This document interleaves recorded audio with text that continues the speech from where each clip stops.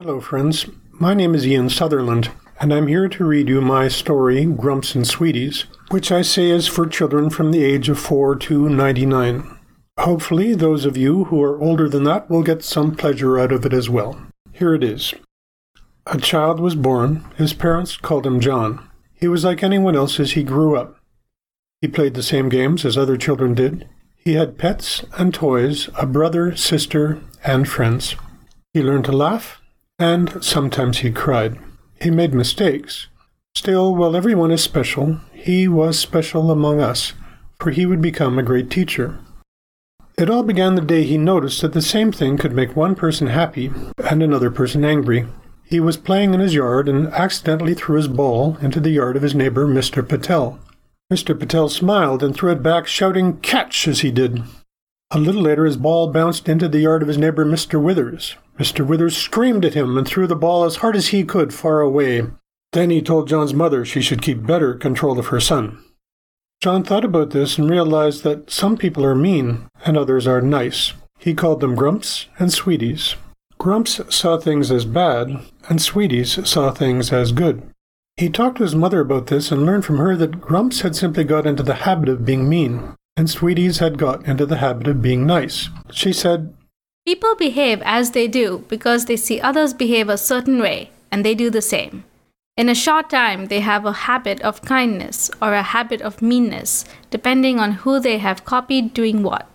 People do not usually choose to be as they are. They simply become the way they are without thinking."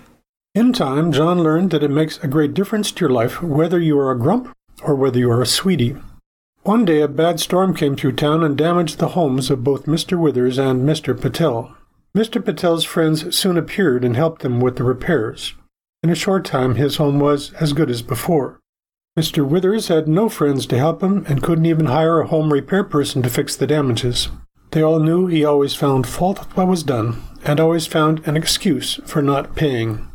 His home lay in disrepair for a long, long time.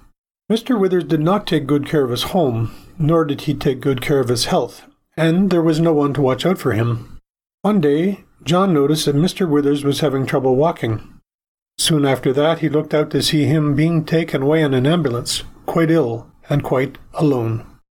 Mr. Patel was once sick for several days. During that time, there was a constant stream of visitors to his home, bringing him meals, flowers, cards, and affection.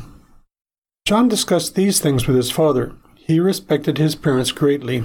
He told John that, "If you are mean, then people don't want to have anything to do with you, and they will return your meanness with meanness of their own.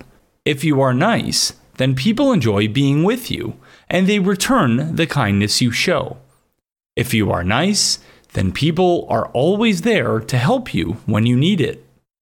John thought about what his father had said and remembered that people do not choose to be mean. Then he thought of Mr. Withers and understood that no one would show him kindness because he had never learned to show kindness to others.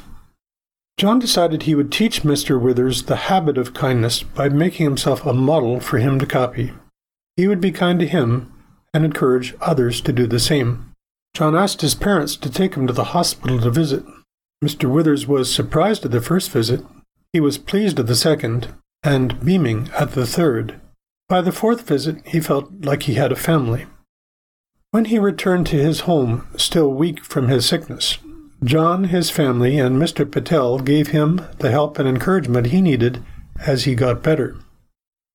Finding there were people who cared for him and who showed him such kindness, Mr. Withers became a changed man. He learned to say words he had rarely spoken before, like "please," "thank you," and "I love you."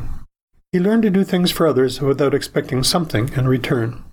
He became happier, healthier, and more active. He especially enjoyed playing ball with John. John may have been small, but for Mr. Withers, he was a great teacher indeed. I'd like to end by saying they all lived happily ever after. I hope you enjoyed the story and that you live happily ever after, too. Thank you.